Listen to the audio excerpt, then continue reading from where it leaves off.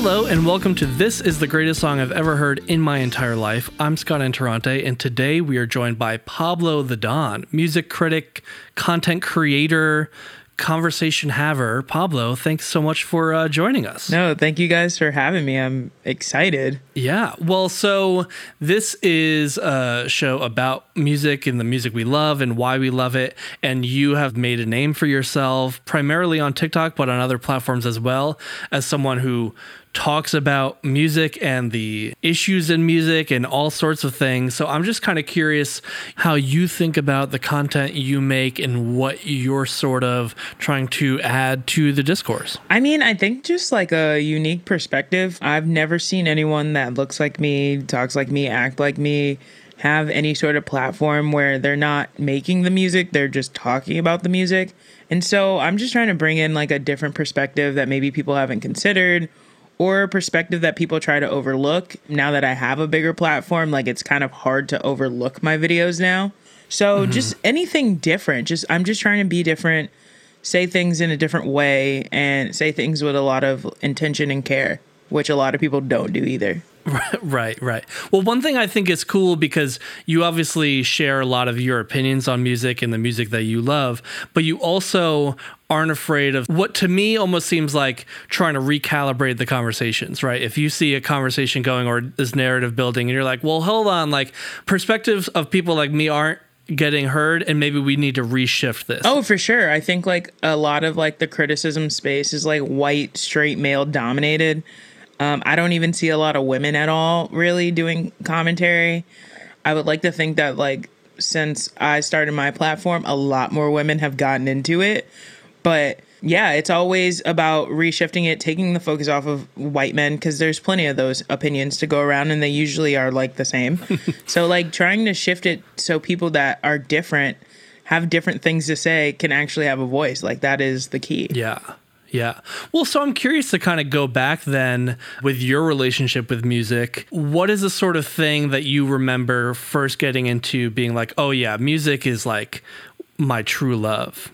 I mean, I've always been around music since I was a kid. I grew up in like church, so music has always been a part of my life in one way or another. I think a thing a lot of people don't know is that like as a kid, I was like super sheltered. I wasn't allowed to listen to a lot of like mainstream popular music until I got a little bit older. So like discovery for me came at an age where like I could pretty much articulate the emotions that I was like associating with these things, and it wasn't weird. Don't get me wrong. Obviously you couldn't avoid like the Britneys, the NSYNCs, things like that. Like you would see those things. But like for me, it was mainly in like church music or like music my parents picked, and that was it, like nothing else. And then by the time I like got to like my early teens, really when like LimeWire hit and I could just like rename the name of the song and be like, oh yeah, it's not really like Soulja Boy or something like that, like then it was like, oh, I can like discover this music. MySpace came along, everybody had like profiles with like different songs. I'm like, what is that? I need that on like my iPod shuffle, whatever. So like music has always been a big part. It's just like at what phase did I start discovering a lot of mainstream stuff is different than a lot of people. Right. Did you feel like coming from, okay, you know, church music, your parents' music, that kind of thing, was it like a big culture shock for you to like start getting into stuff on your own? Was it exciting? It was exciting because I have siblings that are like way older than me. So like like my oldest brother is 8 years older than me. And I'm like the youngest kid in our family. So it's like 8, 7, 6. So like I would hear them listening to this stuff, but like I would like ignore it or whatever. So like I had definitely heard of Lil Wayne. Like I knew who he was, but like had I really gotten into like what he was really talking about? Absolutely not. Like no. Missy Elliott, same thing. Like no, there was no way I was going to be able to listen to that stuff without like trying to sneak it or something like that. Well, another thing that we hear from a lot of people is that sort of relationship with older siblings as that kind of gateway. Did you feel like when you got to that age where you can kind of start having more of your own taste, was that something you shared with your older siblings? Like, did you guys talk about that? And not really, because I think my tastes surpassed them because of how I grew up. Like, other than being in church, I grew up in private school, which for like black kids, like I'm around a bunch of white kids. So Like, I'm listening to rock music. I'm listening to Green Day at like 10 years old. And my brothers were not on that. They're still like Mike Jones. They're still like heavy hip hop, Jay-Z, Kanye at that time. And while like I listened to that stuff, I definitely had, and still to this day kind of have, more of an affinity for pop music, rock music, alt music, indie music. So by the time I really got into hip hop, which I would say like was middle school, because it started to become like that became the pop music. Right. My taste had surpassed them. Like, not only was I listening to like the Jay-Z's and the Kanye's, but like I was listening to the new people coming in, whether that was like Nicki Minaj or like Drake, which they like too, but like I was super ingrained in that. So I had like the best of both worlds, really. What about live shows? Do you remember going to something for the first time, like as a kid, and be like, whoa, this is not Christian music, you know? I mean, like I said, I couldn't avoid the Britneys and stuff. So my first live show was like Britney Spears at like 8. A Dream Within a Dream tour, I think it was in like 2002, 3, wow. That era.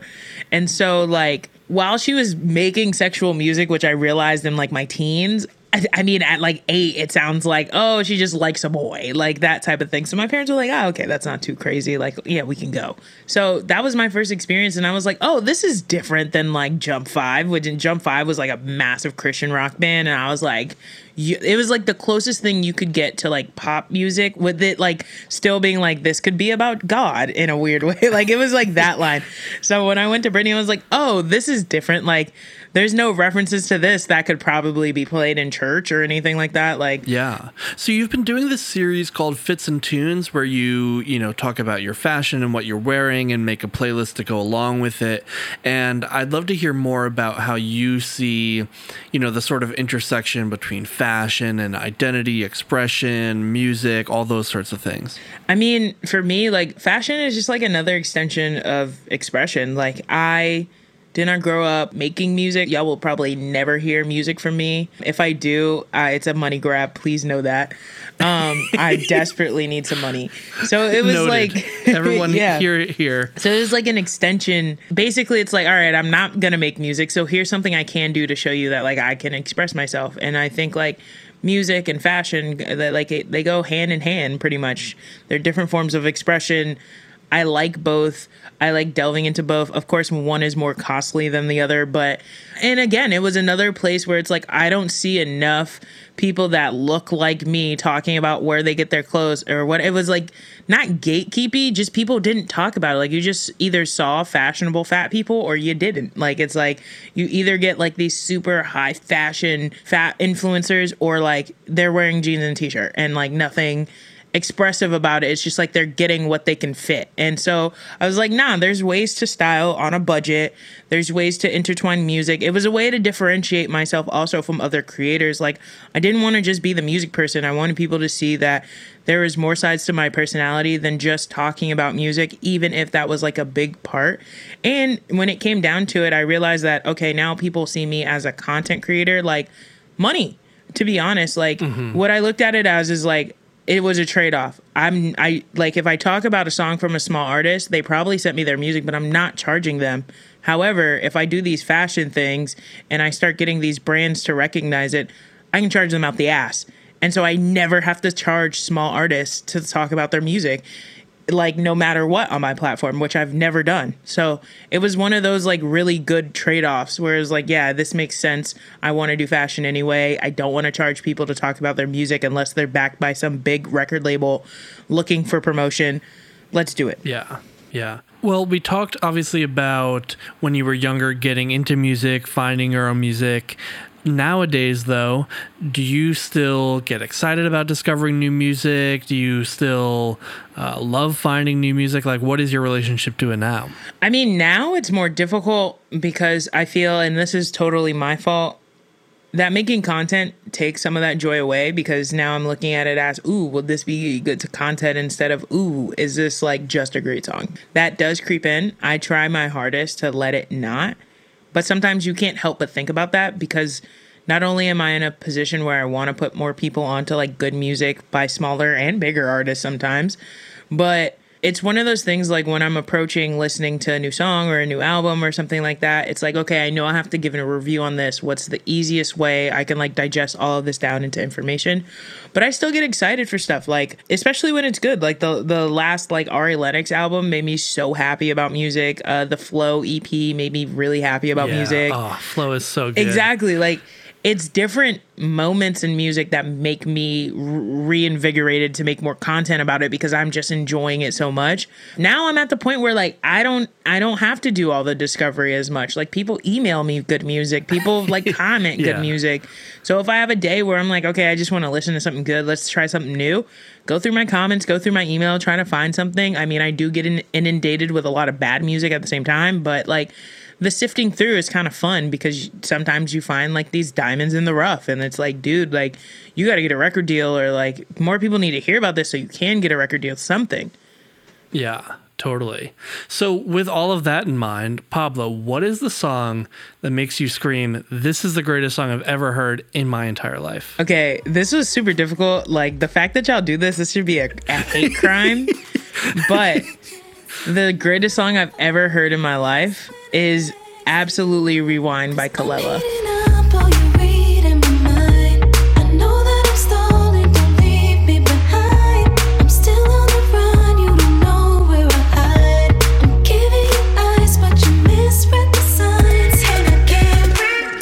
Absolutely. You know, she just put out a new record last week, and another thing that made me excited about music, because she's been gone for like 7 years. She's a mom now. She's done all this crazy shit.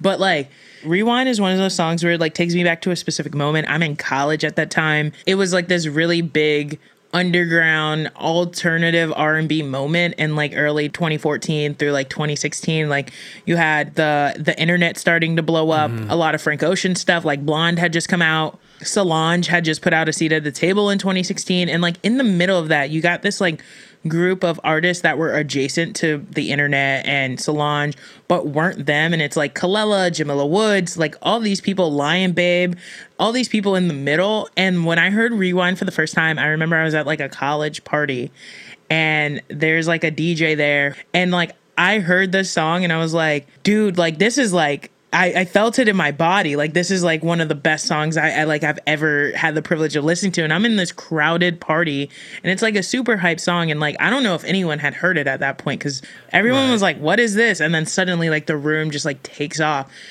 The instrumentals, her vocals, like everything about that song was just perfect, and perfect place and time. And maybe it's more attached to a memory than like the sonics of the actual song. But like, if you put that song on, it just transports me back. And I'm like, I don't think there's another song that transports me back in that way like that song. And that's why it's the greatest song I've ever heard in my life. Yeah.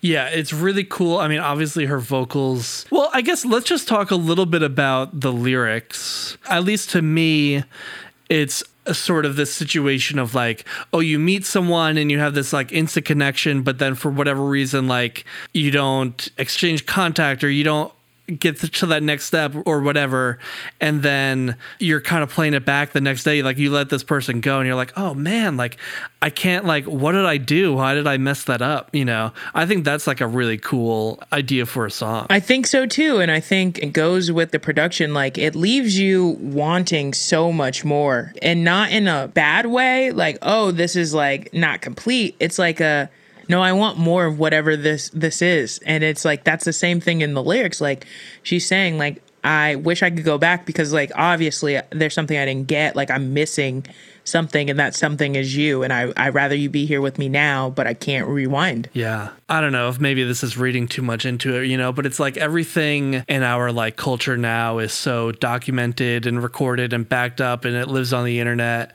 And like, this is about one of those things that's like totally ephemeral, right? Like, you have this moment and then it's gone, and like you can't get it back. That's just it. Sometimes that's how it is. And I think that's like the duality of the song. It's like, I can't get back that moment with you, just like I can't get you back. I can't get that moment back. Like, I regret it, but also it feels kind of good that I was living in that in the moment. Like, I was so in the moment that I'm not thinking about the repercussions later.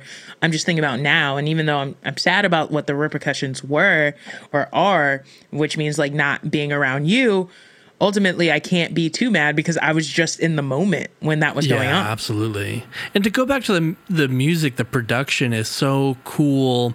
It's, her wispy vocals and the sort of pretty sparse song. Actually, you were saying like hearing it at this big party is actually kind of interesting to me because it's kind of low key in a way. It's like not this really upbeat in your face dance song. I think I remember now that like where I was not like a big mainstream party. It was like a college party that like the cool kids didn't go to. Like you went to this if you liked music.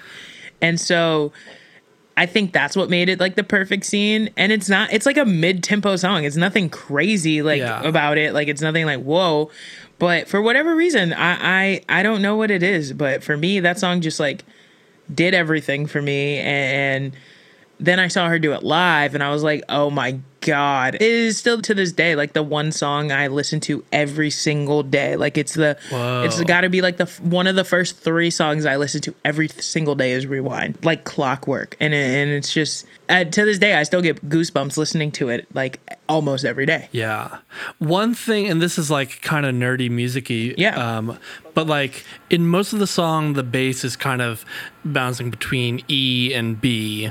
But then in the chorus, the first E becomes like a C. It's a little bit of a dissonant note. It goes C and then B to E and then back to B. And like kind of just because, and it just gives it this like cooler, jazzier turn. I don't know. It's just like, I don't know why they would have thought to do that, but it's really cool. That's what I mean. Like the musicality of this song is amazing. And knowing that like she also is a producer, a lot of people do not know that about her. I just know that's her. Like, I know that's the contribution she made. I don't think she produced this one, but like, I know that's a contribution from her because she thinks that way. Like, all of her music is so outside of the box. Every time we lock eyes, our lights fade out. And there's that moment where she says something about like the lights fading out and the track stops and the vocals sort of fall. It's this really cool effect. It feels like the lights are going out. It feels like the lights are fading out because the music like draws back. And I'm like, dude, like to do like, I'm sorry, pop music, rap music, they're not doing those things. And so like, no, she doesn't have like the vocal power of like a Beyonce, but like she knows that she can like get us all in the room and like really entrance with her music with these like subtle key changes and these like subtle chord progressions and stuff like that like make you hooked to the song. And that's one of the biggest like compliments I could ever say about her. Yeah, what a great song. Very cool. Thank you so much for bringing this song to us, talking about everything else. If people want to find, more about you and what you're doing, where should they go? Yeah, so if you want to check out my TikToks, it's at Pablo the Don, all one word. Twitter and Instagram are the same. It's Pablo T Don.